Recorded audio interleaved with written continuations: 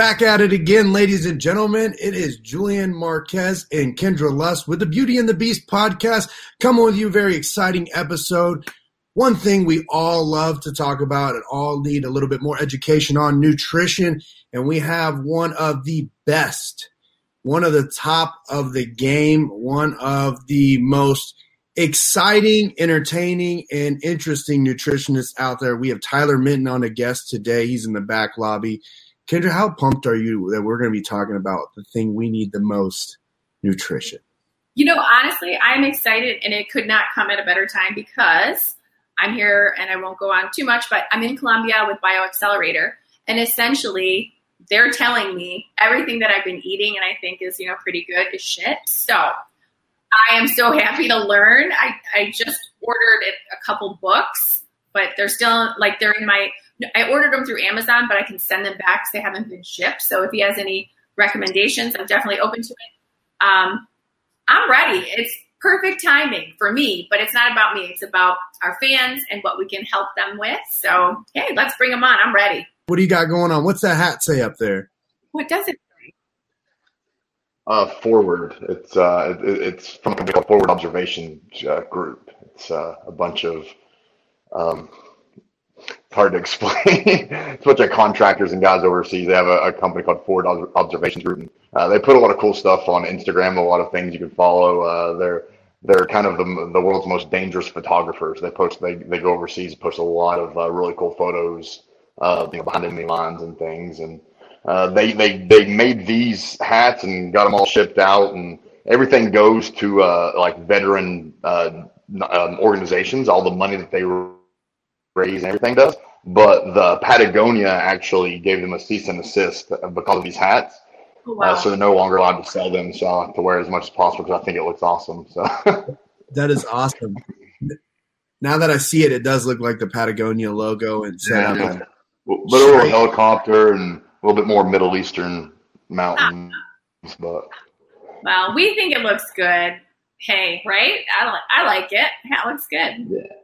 Yeah, and like I said, anytime you can make a big business angry, it's always a cool thing. So, right. Well, I don't feel like it's too hard to piss anybody off these days. Everybody's offended about something. Nobody can take a joke anymore. It's like I'm over it. Have a sense of humor. Yeah, and especially with people like me, I'm very centrist. As Julian would tell you, I'm kind of middle of the road on everything, and I live in a very extreme part of the country, so it's I'm constantly making people mad. You're in Tennessee, right? Yes. Yeah. Ooh, I like Tennessee. That's it's is beautiful. really nice. My Professor X's family's from Cookeville and Sweetwater, and not too far. I'm not far from Cookeville, only a couple hours. Nice, awesome. So in Tennessee, Bub, let's go into the background. You weren't born and raised in Tennessee, were you? Yeah, I was born here. Well, I think you were from Virginia. I don't know why I thought you were from Virginia. And it's all kind of the same. Like all the Tennessee, North Carolina, Virginia. Like where I live, I can get to Virginia in about 15 minutes. I can get to North Carolina in about 20 minutes. I'm close to all of it. Nice though. Close to all of it. That works. I mean, you're like on a tri-state area, and you can literally go anywhere and claim any of the spots. I'm right here. I'd still represent you guys. Carry the flags. Yeah. Well, I definitely wouldn't want to claim Virginia. I'll claim Tennessee if I have to pick between the two. That's awesome. So I was reading a little bit about your story, and I'm not sure, Julian, if it seems like you know him a little bit more or better than I do. Talk to kind of about your journey through high school, and you started wrestling in high school. You were kind of a heavier kid, and you said I guess the center of a lot of jokes, which is probably not easy for you. Kids are cruel. I think they suck, a lot of them, but there are also some good ones. So anyway, but it sounds like you turned something negative into a positive. So you went through teasing and getting into wrestling, getting fit and healthy, a little hiccup with the bulimia, but then you rebounded back into something that you're really passionate about. So tell us about that a little bit, if you'd like. Yeah, of course. And I'm open about all that because I think it's important. I think there's too many people in my position that just want to show you pictures of them in their best shape and make it seem like they've just always been this just amazing fitness guru. And that's just not me. And I don't ever want to portray that. So I was an overweight kid the vast majority of my life and absolutely sucked. I try to educate parents a lot and on how to keep their kids from being obese, just from the pure fact that as kids, you can't really help it. There's a lot of things going on and you don't have the control of any of it really. You don't do your grocery shopping. You didn't create your own genetics. You're just given the hand you're dealt. And, but kids are cruel and it was miserable. I mean, I was picked on pretty ruthlessly for being overweight and it sucked. And there's still things even, I'm 33 now and, I was telling my fiance, I can remember specific specific parts of hallways in middle school where I can remember specific parts of the actual school where I would be picked on. I can remember the things kids said and all this. You remember those things, and and they never actually leave you. So that's why I want to be open about all of that. And I started wrestling in high school. I played football, baseball, and I did some track. I did a little bit of everything. I didn't really like any of it. I liked football, but I wasn't very good at it. And then I started wrestling just because, honestly, wrestlers were just kind of the losers and outcasts. And I felt like I could belong there a little bit better. They all dressed like Unabombers and none of them were popular kids. They were just really good at what they did. And I remember they invited me to come to come try, and I did it. And it was the worst experience of my life physically. It was just the hardest, most intense thing I'd ever done. And I loved it immediately. I just recognized that this was a sport where if I could just push a little bit harder, I could still do well. It didn't necessarily matter too much about talent. I could just outwork the other people. And that's how it ended up being. I was the kid that always stayed after practice and ran more and did more drills, and I did everything. And I ended up becoming a decent wrestler because of all the work I put in. And over one summer, I went from, I guess my junior year, I was about 212 pounds. And then to start my senior year, I was 176. And, yeah, I was a much different person, different attitude. I was kind of walking with my shoulders back for the first time in my life because I had some confidence and I felt like I could handle myself if I needed to. And that just gives you a different type of confidence for a high schooler. And, I just loved it. And I fell in love with the sport, really for that reason. At that time, I wasn't great at it by any means. I'd won a couple tournaments but it was more of, I just liked who wrestling, like who it made me and what it made me become. And so then I started diving into everything, the nutrition and fitness and everything I possibly could to do it. I started meeting one of the wrestling coaches at 5:30 in the morning at my high school every single morning, working out with him. We would lift weights at 5:30 in the morning, which for a 16, 17-year-old is just unheard of. But I was waking up 4:30 every morning and driving all the way to the high school just so I could work out before school started and then have wrestling practice after.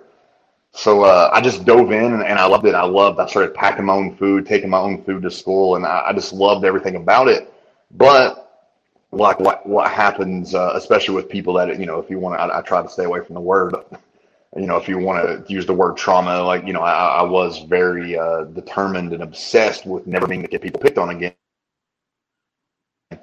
That I put some of those obsessions in the wrong place, and I became obsessed with things like the number on the scale. So then, when I was no longer wrestling, I was still obsessed with what the scale was saying, and I was obsessed with, being exhausted. The idea of going to the gym and not leaving just physically exhausted. Can you guys? Is it breaking up a little bit for you? Is he breaking? It's going slower than normal, but I'm getting what he's hearing. Okay, just want to make sure. Okay, sorry guys about that technical. We're good. Making sure the Wi-Fi is okay on your end, Tyler and Julian. Okay. Yeah, he says it is. Yeah. Okay. All right. Sorry to interrupt you, hon. Some technical adversity. No, you're fine. So yeah, I started becoming like obsessed with the number on the scale and just maintaining a certain weight. Here I was in college, and I was still like waking up early and running for an hour before school would start. Then between classes, I would go work out, and then after school, I would go work out again. Like I was often doing, that. I remember when the movie 300 came out.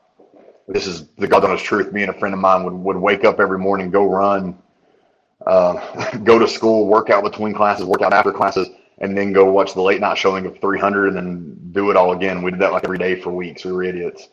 Somehow managed to also do good in school. I don't know.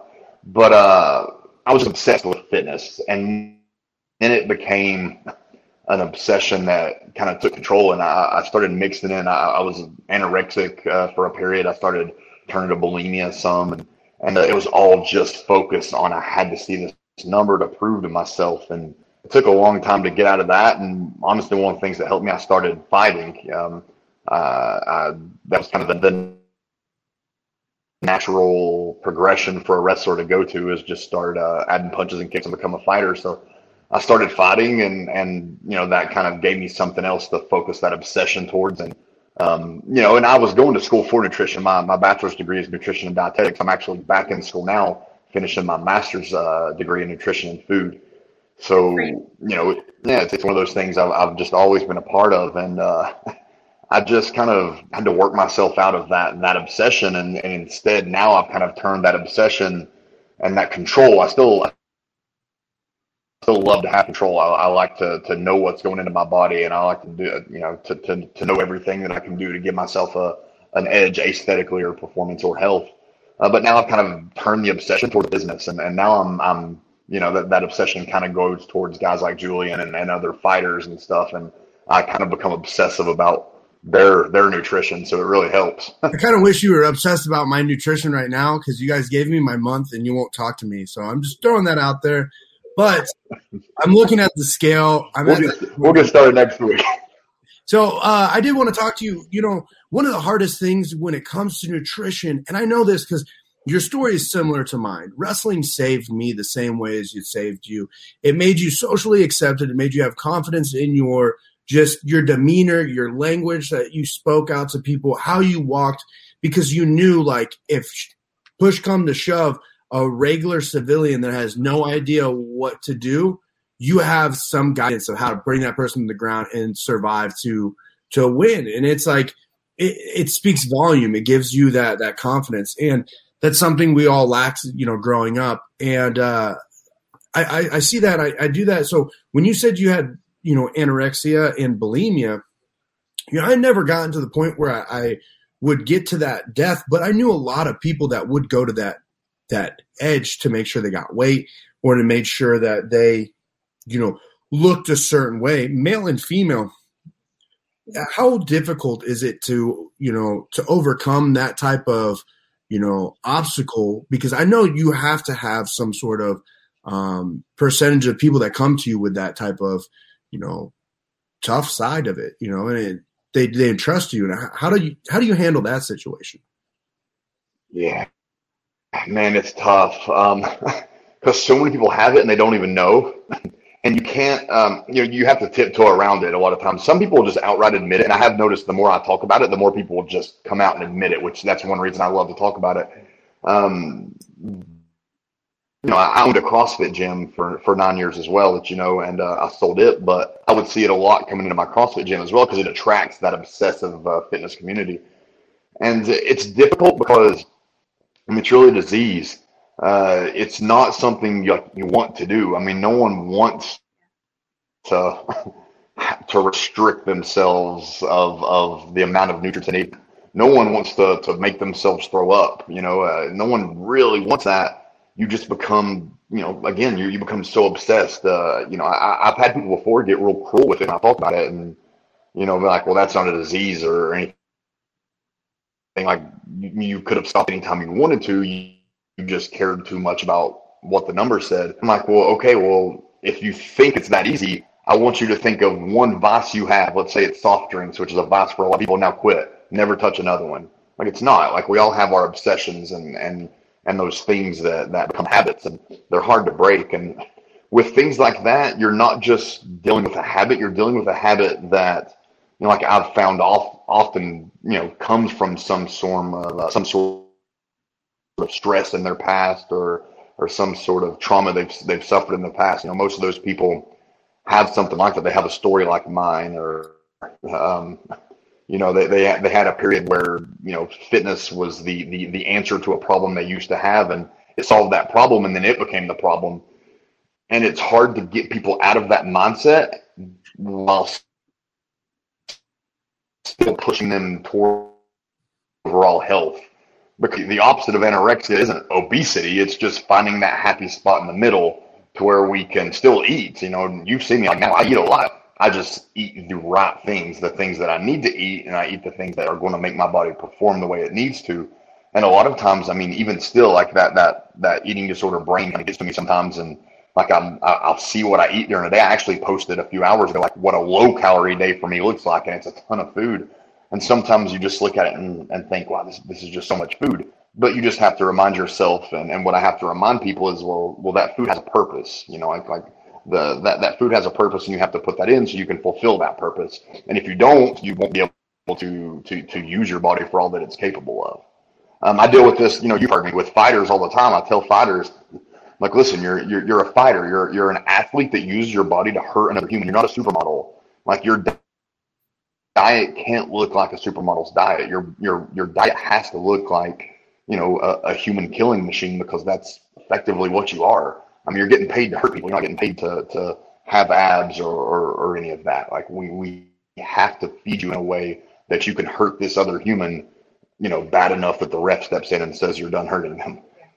Absolutely. And, to piggyback on that, I would say that I've used a lot of nutritionists, and, I love using you, and I always have, because I feel like you've gone through the mileage of being a fighter. You know what it's like. You trial and error, and it's like a coach telling you, who's never stepped foot in the octagon, what to do. It's hard to trust them, but you have someone that literally stepped foot in the octagon multiple times and had to do the diets and has done the diets alongside with everyone.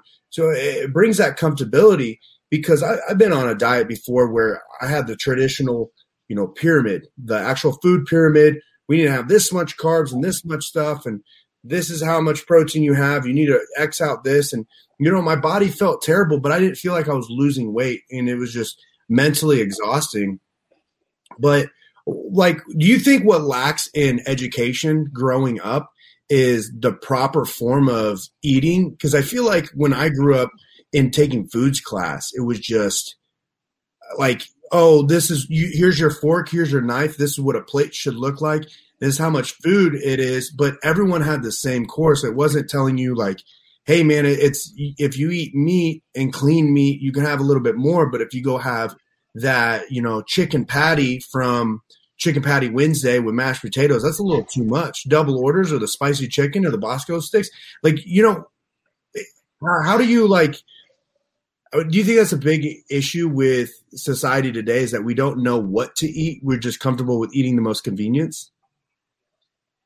Yeah, but I'll be honest with you. I'm feeling that it's less that way, because by now everyone might not know what to eat, but everyone kind of knows like what not to do. So one thing I do a lot in my consultations, like if I'm doing an in-person consultation, I'll actually pull out a piece of paper. I don't do a whole lot of these anymore, but I'll do this same thing over the phone. On a piece of paper, I want you to write down 10 things that you're doing that you absolutely know are keeping you from your goal right now. Everyone can come up with 10 things. They write them down immediately. Like, okay, for 30 days, stop doing that. And then, like, people look at me like, that's it. I'm like, yeah. So here's the thing.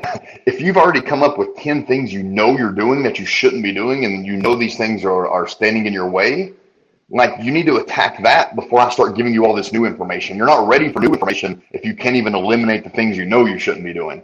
So I think people just need to, first, I think people need to find ways to get out of their own vices and those things that they know. And then it does become a little bit more fine tuning. So the average, the general population, a lot of it is simply, an obesogenic lifestyle, meaning they're sedentary, They're eating way too much processed foods, quick grab-and-go foods, these high-calorie, low-volume meals.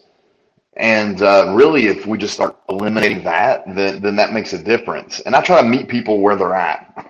I had a guy once that was drinking, seriously, 2 liters of Coca-Cola a day. So this guy was drinking 6 liters of Coke a day.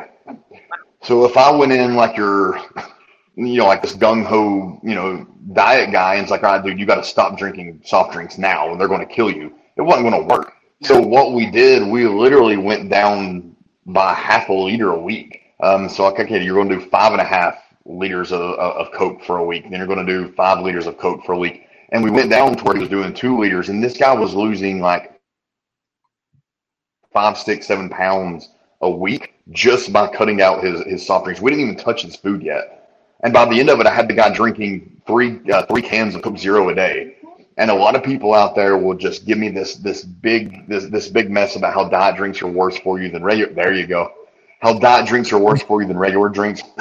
And I go through that a lot. You've probably seen on my Instagram, I'll get in these arguments with people saying that diet drinks are worse for you than regular drinks. First off, no, they're not. You're not going to find a single conclusive study on humans that's ever showed that. Second of all, I'm trying to attack, the number one, leading cause of preventable death, which is overweight and obesity. So yeah, they are going to be much, much better for you because they're going to cut your calories down. So I try to meet people wherever they're at in the general population and just help them get through their habits. I talk about habits a lot because it's all just establishing better habits.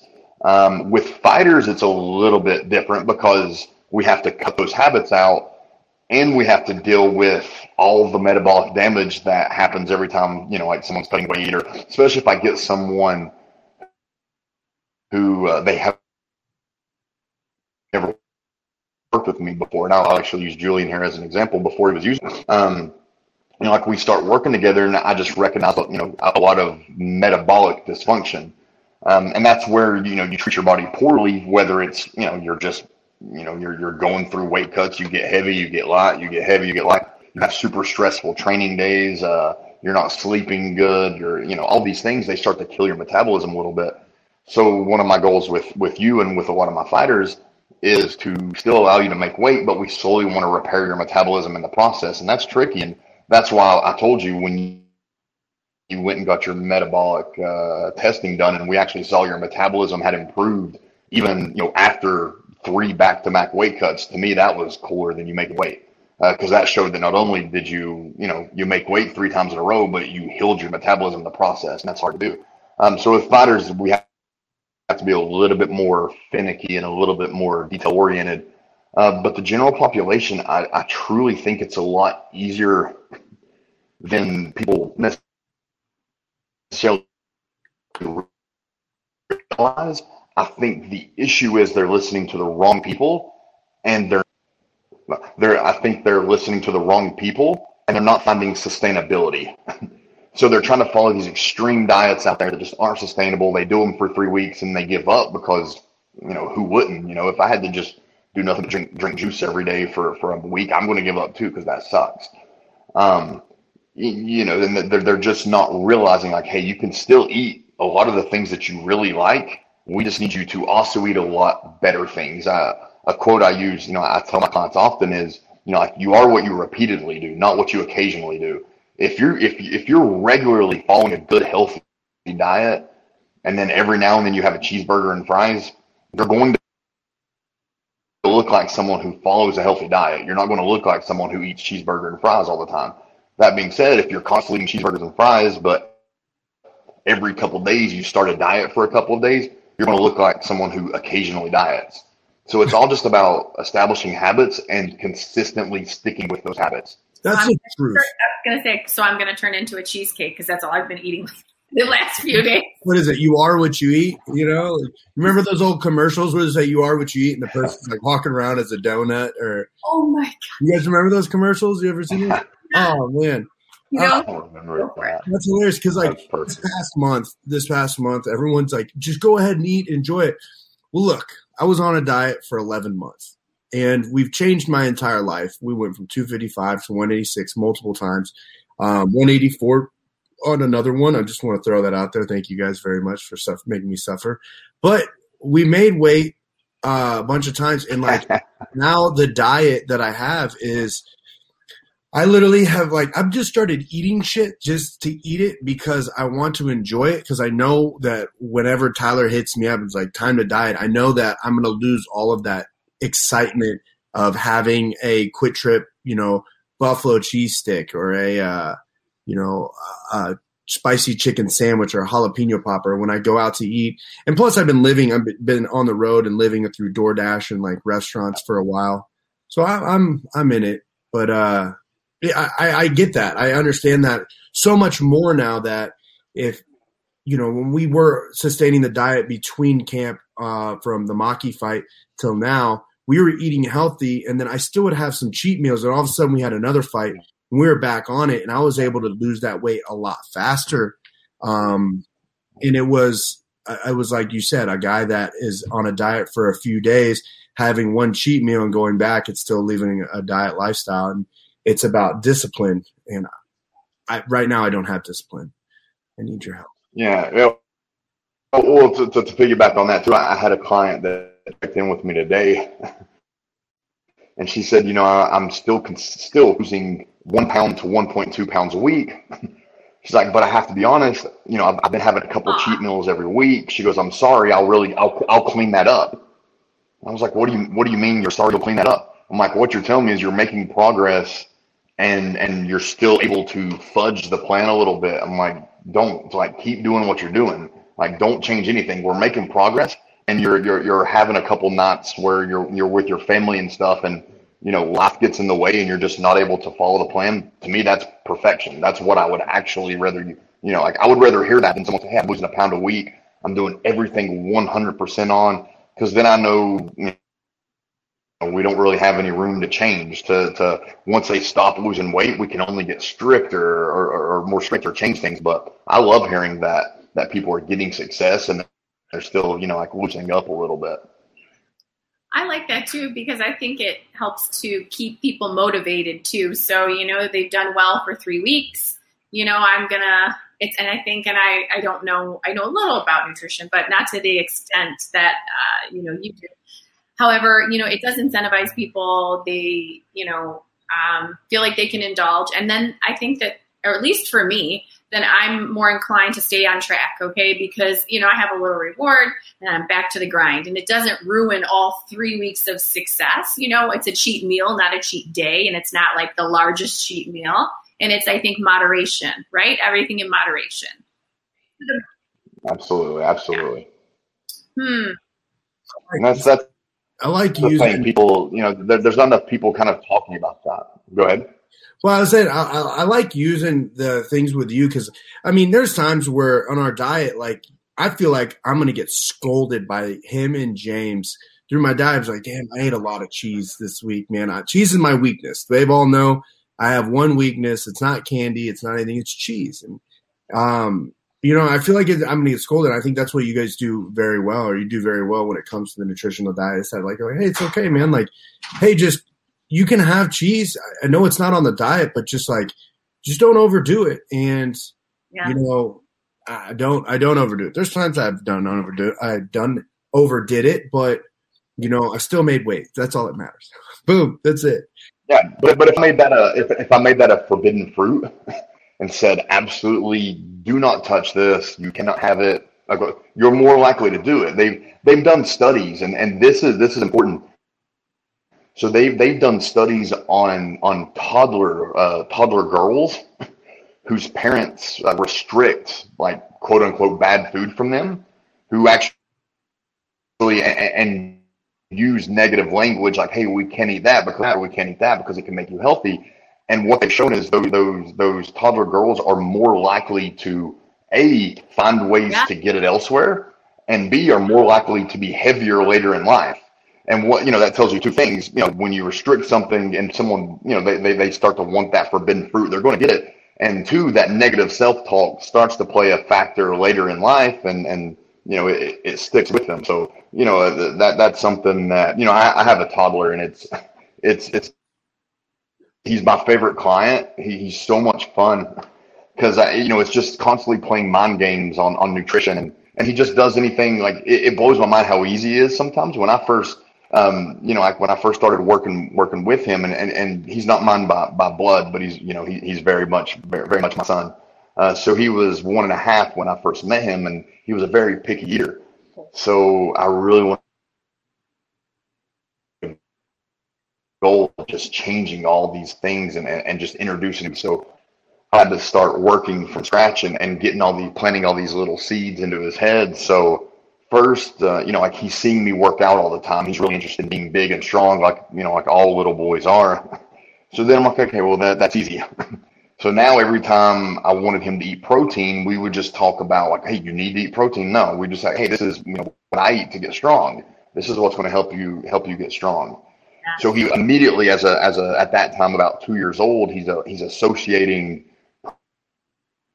protein with strength, and he was associating this kid is now he's 3.5, and he can tell you that protein helps you get strong, carbohydrates give you energy, and fat's good for your hormones. He doesn't even know what hormones are, but he just knows that fat's really good for those.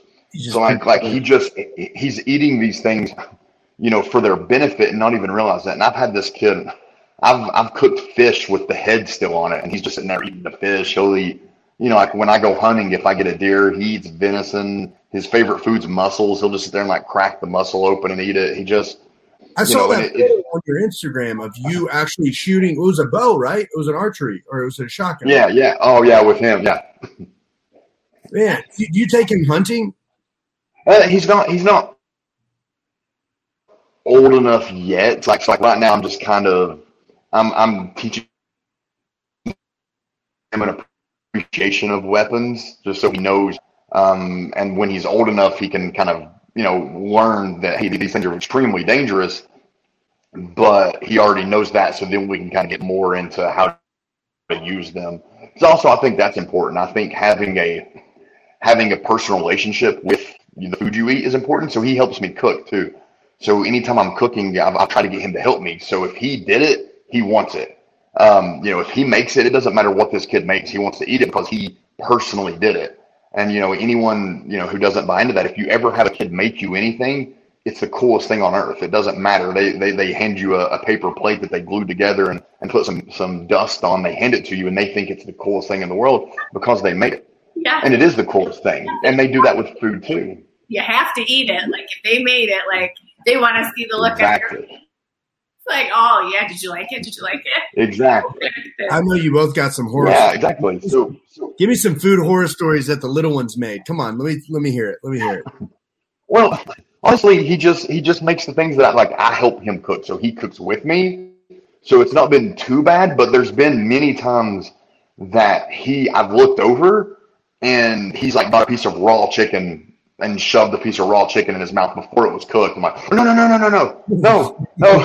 Like he got to it before I could. So we had to really, really drill in food safety to him and all that, because he just loves to, he's like all of us who like to cook. He loves to taste while he cooks. And so there's been several times that I've had to pull a piece of raw bloody deer meat out of his hands or something right before it was about to enter his mouth. Oh my God. I don't think I've ever gone hunting. I've never had deer meat or anything that's raw by my body.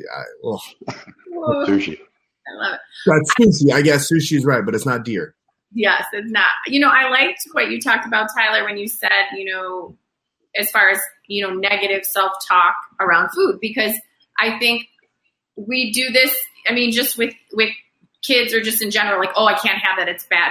And I feel like we should think about how we talk about food in front of our kids, because they pick up on it. So it's like, or even like with discipline, like he's a bad kid. No, the kids are always good. It's their behavior that you don't like, So I guess the point is, I like how you talk about it. Like if you restrict a kid, there's a couple kids in the neighborhood, every time they come to my house, because I keep a candy dish out. Okay.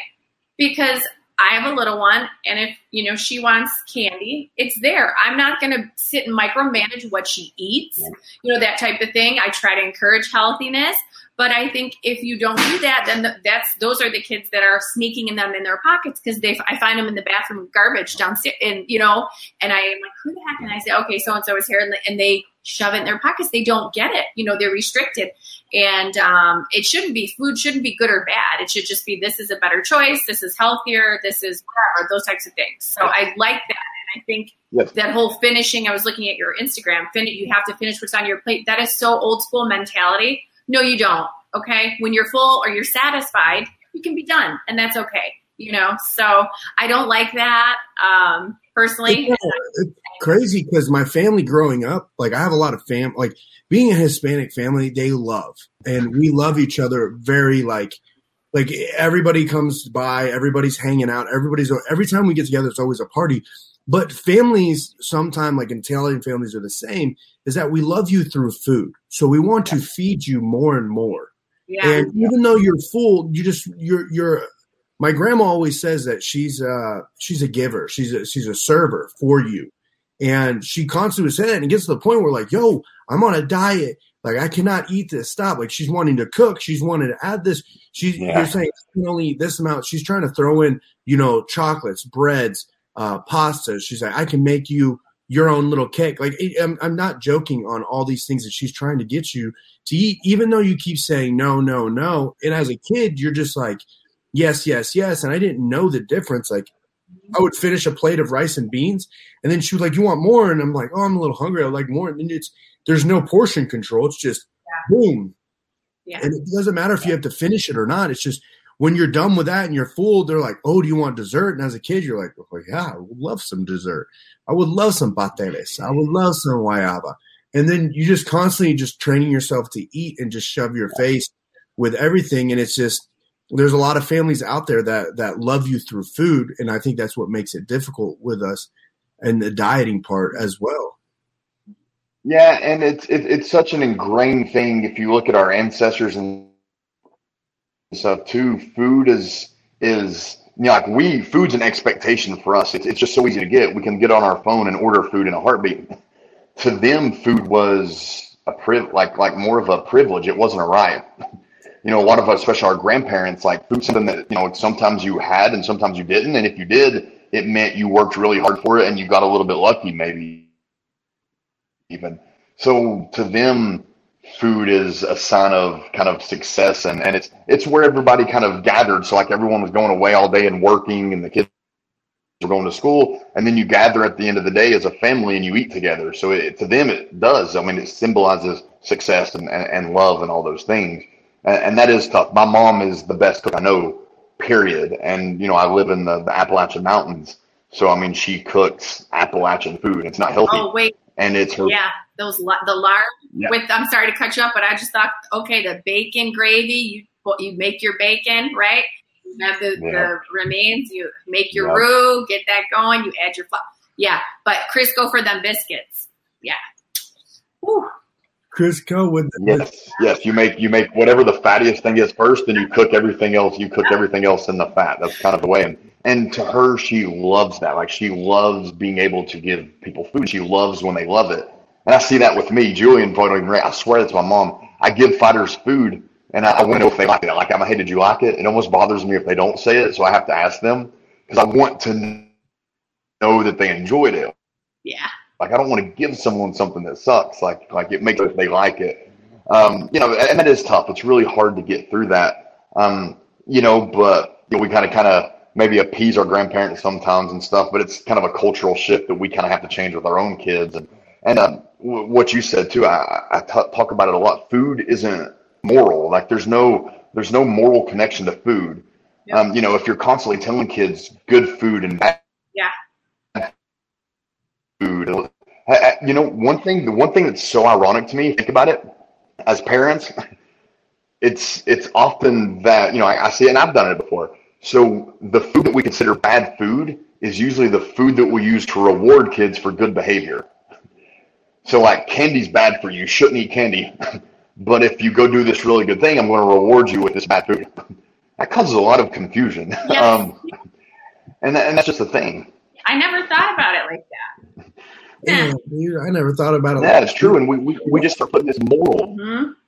Yeah, we start putting these morals on food, and these kids, like it's well, that's bad food. Well, okay, well, what does that mean if the kid down the street's always eating bad food? I don't mean he's a bad kid. He's just a kid. And, it doesn't matter. And we tend to just put these morals associated with food, and they last. And that's what happens with eating disorders. You have this bad food, you eat it, and then you feel bad about yourself for eating it because you just made a moral mistake. So then what happens? You feel bad about yourself. Your confidence goes down. You're depressed. You're stressed. What do? You turn to that food that you feel like you deserve. You don't feel, you don't deserve good food because you're not a good person because you're making bad choices. And it just creates this feedback cycle of just, you keep shoving bad food in. And it starts at a very, very young age. And I think a lot of people, when they listen to this too, they'll, if they have that opinion now, they can probably think back to when they're kids and realize that it's something that their parents, definitely unintentionally, no parent would purposely ever do that. No, I never think but just that culture creates. Yeah, I think, obviously, like our parents, we're trying to do better than what they did, and their parents, and it's a trickle-down effect. And, some are just so damn stubborn they won't change. Shame on you guys, because you guys know who you are, what parents you are. Like, it's okay, to be firm on certain things, but sometimes you have to adapt because we're in a different world, guys, and some of the moms, too, not just dads. Absolutely. But I think, sometimes it's a little more difficult for them to make the change. That's kind of crazy because, I never really realized it. And as you sat there, I'm going through my head of all the times that I'm like, oh, shit. That's why I don't really like chocolates and sweets because of I correlated with bad and horrible. And during wrestling, you don't want to eat this. It's going to be tough to cut. It's going to be harder to lose. And it's like, oh, shit, then I don't – that's why I don't eat it. There's a few things in this world I will never touch, and it is syrup. And I will never touch chocolate and during camp. And those are the things. I never will go through that. Syrup 100% of the time, but chocolate, it's just both sugars. And I think they're bad foods. Well, yeah, I think a lot of high what is it? I was reading about this oh gosh, I can't even say it. Fructose, corn syrup, all these things that they put in these low-fat things. And I realized, now after, I don't know, I'm here at BioAccelerator. It took me this long, but it increases inflammation. It's really bad for your heart and whatever. It's all terrible. It's all crap. So I guess we. Yeah, it's one of those things. It's just wow. Food is the most powerful drug on earth. I mean, it just absolutely is. So I tell people food's medicine, and the type of medicine you take is going to dictate your behavior and. I mean, it really is. You see it all the time. It was. I've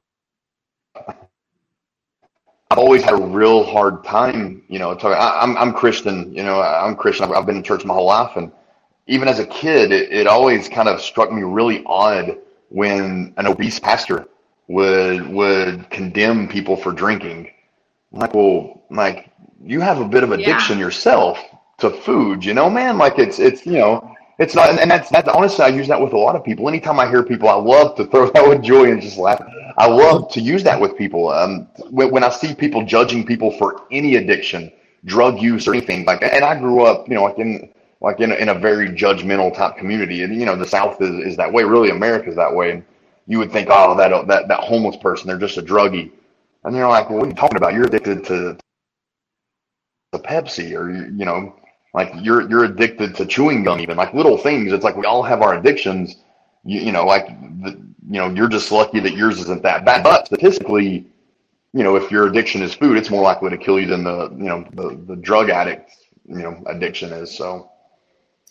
Yeah, I think it's easy for people to point the finger, and I don't knock church or anything like that, but I just feel like if. You shouldn't judge, and that's the last place people should judge. You should be calling people out, especially in church. It's a little hypocritical to me, because none of us are perfect, obviously. There's one supreme, whatever it is that you believe. So, yeah, that is tough, because you're right. We all have stuff. We all have shit, and that just makes us who we are. But I think, lack of education is, I guess, when I think about why people judge, it's because lack of education and not, they don't know. So they're quick to judge. So I feel like perfection is like a subjective type of deal. And it's like, to me, what I find perfect may not be the same thing as Tyler, what you find perfect, and the same thing as you, Kendra. So like, I believe people just feel like it's okay to give their opinion, and like it's wanted by everyone for you to give your opinion about your version of perfection. So like when someone is in power, they feel like everyone should hear them out and understand their version of perfection. Like, you know what, you got to work out a little bit more. No, or you can't eat that stuff because this is how it should be. It's like, no, not really. It's just, as I'm learning on here, it's not about that. It's about moderation, control, and just not being an asshole when you eat, or not being an asshole with whatever, controlled substance you have. Whether that be eating a lot of cheese like me, or chewing a lot of bubble gum like some, or smoking cigarettes or chewing tobacco. Like it's just, or drinking, like they're all addictions. But I think in moderation, you can still, go through it. Now, I don't condone smoking. I don't like smoking. That's me. But if you smoke, go for it. But I feel like people are very open now with social media, that they can go out there and tell you like, oh, this is how you should look, or this is how you should do it to get these 6-pack abs, or this is how it's going to go down if you continue to eat this. And it's like, it makes you almost hate your lifestyle because of you're not like that influencer or that supermodel. Yeah. Yeah. Go ahead. No, Tyler, but I'm just saying the pressure is. No, I was just saying, you get those. Sorry, mine was breaking out. Go ahead. I'm sorry. Said, go ahead. I want to hear what you think about that. But the pressure of social media and what people should be. I just I'm going to be what I want to be. But yeah, it is hard, especially on young kids, and teenagers, and so. Yeah, it terrifies me. I have a 3.5-year-old and a 9-month-old. And honest to goodness, like the thing that terrifies me most is them growing up in, ironically, the world that I used to thrive on. If it wasn't for social media, I wouldn't have much of a business. It's my number one revenue. Like Instagram is where I get more clients than anything, and it can be such a beautiful place. I mean, I try to use my Instagram for positivity and to teach people this, but it's not always that way, sadly. And, I hope my kids can, that they can avoid, when they are old enough to have that kind of thing, they can avoid those people that are out there just to make you feel bad and to judge you. But man, I see that so much in my profession. It's just telling people, hey, you shouldn't do this. You shouldn't do this. I'm like, yeah, like we realize that, but teach us how to not do that. Like, yeah, I realize I probably shouldn't be eating all that thing. Like I said, for the first 30 days, I like people, hey, like, I want you to eliminate those things that you shouldn't do. And then what usually happens at the end of that 30 days, I get to learn all the things they could easily get rid of, but then they start to tell me the things that they couldn't get rid of. And then we can start tackling why. Okay, like, why was that hard to get rid of? Like, well, like every day after work, I always drink 2 beer. Okay, well, what is it about that does? Do you have a stressful job? Or, like, is your home life stressful when you get home? So I start to be able to figure out exactly what it is that's triggering these people to keep them from being able to give up these vices. But with social media and stuff, there's too many influencers and people in my industry who just want to tell you what's bad and make you feel bad for doing it, but they don't want to actually help you. It's like a counselor, like a marriage counselor, or a counselor who just helps you bring all these things out, but then doesn't tell you how to deal with them. Like you see that in the nutrition thing constantly. I'm like, okay, well, you told this person it's bad to overeat. Like they probably understood that, but now what are you going to do to help them solve that problem and go forth and have no issues? And that's what I try to do. And I try to do it again without a moral connection to it, because again, it's not, if I'm being honest, I can think right now in my head, I won't say it, but honestly, the happiest, friendliest is obese. So like if we're going to sit here and say that this has some moral obesity has some moral connection, or well, no. Like I can tell you many people who prove that wrong. It doesn't. Like you should strive to be healthy for your own benefit. And I've told people before, and I've actually told this person, I'm like, hey, like I know you're happy, and you offer, you have a lot to offer the world. I want you to improve the way you eat so you can be around longer to keep spreading all that love and all that positivity. Like you're fine how you are. And that's one thing I hate I hate the health at any size movement. Like because it's a little too extreme telling people at any size you can be. Well, no, that's simply not true. The message should be at any size you can be beautiful. Well, yeah, that's absolutely true. Like at any size you can be happy. Well, yeah, you can be. At any size, you can be a great person. Absolutely. But I'm not going to sit here and tell you like you can be healthy. Like, well, no, you can't.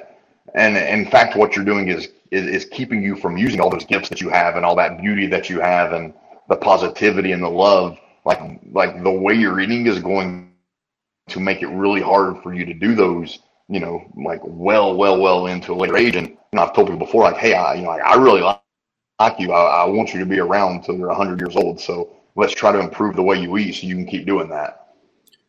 How do you tackle that? Because, for instance, I have family members that, that are a little bit on the obese side, and there's a lot of complications. They're getting older and things like that. But how do you tackle with it to somebody that's been around for a long time that it's hard to change their ways? Like, with doing diets, they've done diets, and it's just the same typical response like anybody else would give is, I did this diet, just doesn't work for me. I don't like carbs. I do this one, and this is easy. I can eat as much meat as I want because it almost has that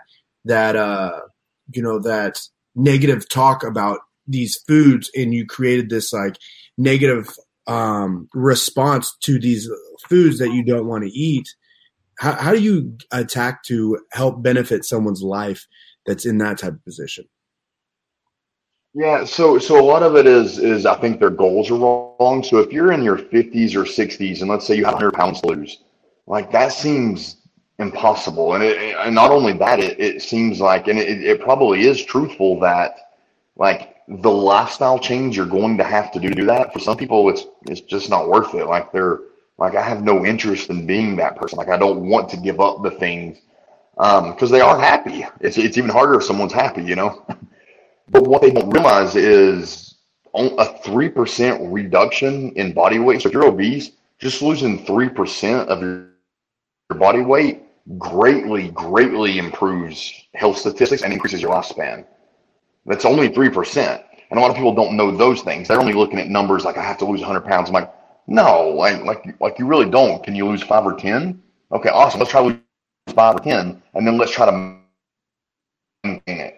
So what you find is when people start making these little changes and then you really try to get them just to maintain those changes, once that new change becomes a habit, it's stuck. It's not something that's going to be hard anymore. Well, then they can start tackling new habits. So habit one might be, hey, let's just keep eating the way you're eating, but let's try to get in 10,000 steps every day. Don't change your diet whatsoever. Let's just try to be less sedentary and try to burn more calories so we're using that fuel differently. And then once that becomes a habit, and 10,000 is a pretty lofty number for someone who's just jumping in, but then after that's just a habit, they start to see a little bit of success with that and they're feeling good. I'm like, okay, well, how many soft drinks do you have a day? Like, can you cut one out? Or, can you cut a snack out? I just try to find little small, tiny habits that we can change for healthy habits. And then once that healthy habit's stuck, then we try to change other things. Like, don't look for a long-term big goal. Just look for little goals that they can maintain and keep adding. It's crazy you say that. Absolutely. Go ahead. It's crazy you say that because it's the hardest because you have to. Sorry, I'll keep talking. Family's the hardest because you have to do it for them sometimes. Sometimes you just have to make the change for them. You got to cook it for them. You have to go walk with them. Like maybe you tell them, hey, I need you to go walk every morning for 30 minutes. well, you might just have to do it with them. Like you have to show them you believe in them. You have to do all that with them sometimes, and that makes it tough. That's what it'll do. The thing is that like I watched a video to kind of piggyback on what you said. It's crazy you said it, but I watched a video a few years ago, and a guy was talking about change and how to create change. And he said 100% of people that say they're going to start a diet fail. He said 100% if you come to me and you say, hey, I'm going to do a diet, I know that you're failing. 100%. You may go hard for 2 months, may go hard for 3 months, but you're going to fail. You're going to give up on that diet. And you're going to go back to the same habits you are. He's like, in order to create change, you have to make a habit, and you have to create this habit. And he's like, you're going to laugh at me, but how I changed my life is I started off by saying, I'm never going to have candy corn the rest of my life. And everybody laughed at him, and they were like, why'd you do that? And he looked at everyone, and he's like, look, I don't eat candy corn. And when it's out there, sometimes I eat it during Halloween, but it's easy to get rid of that because it's already gotten rid of. Like, I've already gotten rid of it. And then he stated that then later on, it was like, all right, I'm never going to drink, Dr. Pepper. And he's like, he didn't really drink Dr. Pepper. Sometimes he drank it, occasionally when he's out. And then, he would drink Coke and all this other stuff. Then he said, like, after a few months when he was ready for it, he moved into saying, all right, I'm not going to drink soda outside, or not going to drink soda inside. I'm only going to drink soda outside my house. And then he just kept adding on to this. And he goes, now I don't drink soda. I don't do anything. I made these habits where I trained my body to stay away from these things that it's not that I don't like them. It's just I don't want them anymore. They're not part of my life, and I don't really need them, and I don't crave them. Yeah, and when you identify like in specific ways, so we'll take my own father. I want to say my dad started in school when he was like 12 years old, and he's in his 50s now. What is that? Tobacco, like you put in your lip. It's called chew skull. I thought dip skull was like a disease or something. Chewing skull. Like that. Yeah. He my whole life, and he would make it. He would like, oh, I haven't had it in 7 days. I haven't had it in 8 days. Just my whole life. And then I remember about a year ago, he just told me one day. He goes, "Hey, I haven't had a dip in 7 days." I'm like, "Dad, quit counting." I'm like, "Stop counting." And he goes, he was like, "Why?" I was like, "What's the longest you've ever lasted?" I can't remember what he said. He's like 32 days. Like, okay, so in your head, you just think, okay, I have to beat it past 32 days. I said, "Dad, ask me how many days it's been since I've dipped skull." And he knows I don't do it. So he was like, "How many?" I'm like, "I don't know. I don't do it. I don't use tobacco." I'm like, it's easy because I don't use it. That's how I want you to start identifying as someone who just doesn't use it. Like, so I told my dad, I said, from now, tell your friends how many days you've gone without it. Quit telling me, because I don't care. I don't care how many days you haven't used tobacco. I just care that you're not a tobacco user. And it seems to me that you're not. I'm like, because I don't see tobacco around you right now. You're not a tobacco user. And so then I would test him. I would like text him. I'm like, "How many days since your last dip?" He goes, "I don't know. I don't use tobacco." And he's like a year now. Like he's not had it in over a year, and he don't care anymore. And he said literally that little mental switch just changed everything for him once he started seeing himself as someone who just doesn't use it rather than someone who's done without it for X amount of days. If I say like, "Hey, I haven't had this in 7 days," it means I'm someone who was once addicted to this, but I'm slowly breaking that addiction. Whereas if I'm saying like, "Oh no, I just don't do that." Yeah, that is. It just kind of gives myself those little hints that, hey, you don't really need it. It's mental. I think a lot of it is, and I think that's where a lot of these addictions and things come from. Obviously, they're mentally, or some are neurologically we're just wired that way. Like some of them, however, some are environment and habits, like you said. So very interesting. I like that. I might have to use that one. I don't know. I mean, I think we're all addicted to whatever things or things that we do that maybe we could do differently. So I'm going to try to use that one. I just don't. It's easy. Yeah, no, it's handy. Again, it's just, like you just got to tell yourself who you want to be. Like like everything you tell yourself about yourself, I'm not trying to become like some mental guru here, but every sense of who you are. So if I tell myself like, hey, I'm someone who eats healthy. Like if every time I sit down for a meal, I'm like, I'm going to choose a healthy meal because I'm a healthy person. Like it just makes sense. Like if I'm constantly just telling myself, well, yeah, that's what I'm going to choose because it's just who I am. You're more likely to do it than if you just in your head, like you don't feel like you're that person, but you're just going to try it. It's just not going to work. Like you have to start talking to yourself as if you already are who you want to be. It's crazy. It's so easy to say it. And like, you know, being 11 months on the diet, it was so easy to say no, to refuse it and do that stuff. But like during this month that I've had, I literally look at it like, fuck it. I'm going to eat this because I want this. Because I know that whenever it comes back in, like kind of the same similarity of what your dad was saying, oh, it's been 7 days since I've chewed Skull. And to me, it's like, okay, I have 7 days before I go on a diet. I have 7 days before I go back to eating, you know, I'm restricting it to where I don't feel like this luxury. But it's to the point where like I want it now, you know, like whereas before I was like, dude, I fucking hate this. I don't want to eat another, you know, limited food. I want to go out and eat all this stuff. I spent $400 on Girl Scout cookies because of that sensation, that feeling that I wanted when I was, you know, eating. Yeah, don't worry about that. When I was eating healthy, like and I was craving, I couldn't have it, and I knew I couldn't have it. Dude, I'm supporting family members' kids. I spent $400. I said I would do it. So I bet it's $400. And I like now it's like, dude, I don't even want this. Like, what do I do with this? Yeah. But in my head, it's a lot. You got your fix on those tag along. No. What kind are your favorite? I'm just curious. Okay. All right. I don't do caramel delights either. Everyone thinks that caramel, they keep saying it's the same. It's not the same. It's not the same. There are two different ones. Ones have more. No, it's No, moral of the story is like just moderation. There you go. And I know, I don't know. I feel like that's what works for me, but not all the time. You know, like I said, I'm a cheesecake this week. I spent $400 so I can start sending to every person that's on the podcast a box of Girl Scout cookies. So I'm going to send you a box of Girl Scout cookies for your time, Tyler.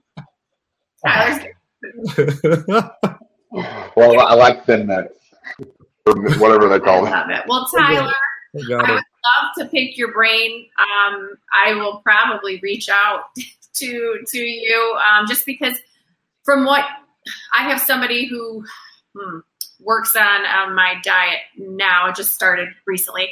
However, after coming to BioAccelerator, there's a lot of things that I need to change now that he's doing, and he's great. However, I'm still going to utilize him to work out, but I'm going to use you for nutrition. So mine's a lot different. So I'll be reaching out. But for all the listeners here, I want to let them know where they can find you and all your links and anything else that you want to share. I wish we could keep him longer. He's so informative, and you keep it real. Like it's like practical advice. It's not, okay, this grams. It's just like, hey, it's just real life stuff that everybody can relate to. It makes it easy. And I think if it's easy, people can stick to it much easier. Absolutely. I think we can have a part 2 when everyone starts listening to this, and we can come back to it and get a better studio and lighting. But yeah, Tyler, let us know where we can find you on all your social media platforms and possibly your new YouTube channel that you're going to create. So TylerMintonNutrition.com. And that's also my Instagram handle. So Tyler Minton Nutrition. And because of my accent, I'll spell it. So that's TylerMinton Nutrition.com, or, my Instagram is the same. I get my DMs get flooded with questions, and I try to answer them. I used to answer every single DM that anyone ever sent me. And now it's just, I'm flooded. But if you ask me a question on a post, I normally always answer it, and I do pretty regular question and answer forums too, where I get to everything, because I love helping people for free too. So like I try to give as much free information on my Instagram as possible, because I never want like a financial situation to be the difference in being healthy or not. So like I always try to put information out there that can benefit from, even if they're not a client. I like that. That's why you're the best. You're the most entertaining. I love it. I just love it. Sorry, Julian, it's lagging over here at Columbia. You're all good. You're all good. But I love it. I appreciate you coming on the podcast today. We'll definitely have a number 2. We'll add some stories for you. We'll add some content for you so you can share with your page. And Kendra, thank you for taking time out of your day when you're relaxing in this beautiful hotel in, is it Colombia? I thought you were in Costa Rica. No, Colombia. And I've got 10 injections in this baby. I'm looking like a bear paw. 10 injections? It's huge. I got 10 injections in joint. Well, it's bad. Joint. And I'm just sitting there like, you're very brave. I'm like, I don't have any other choice. But it was, but the next day, because the stem cells, they're, anyway, I can cut the thing. They'll cut it off after this. They can form into any type of cell, so where there's damage. So that's what they do. So it's the stem cells working and spreading out. And they're working, boy, because it's swollen. So anyway. Okay, thank you, Tyler. We'll keep you. I'll be emailing him, Tyler, you're welcome. Just use Beauty and the Beast podcast when you send it over there to Tyler Kendra. That way he knows that it was a referral by Julian Marquez. Hey, that's right. Get some champions over there. All right. Thank you so much. We'll talk to you later, Tyler. Hey, guys. Thanks.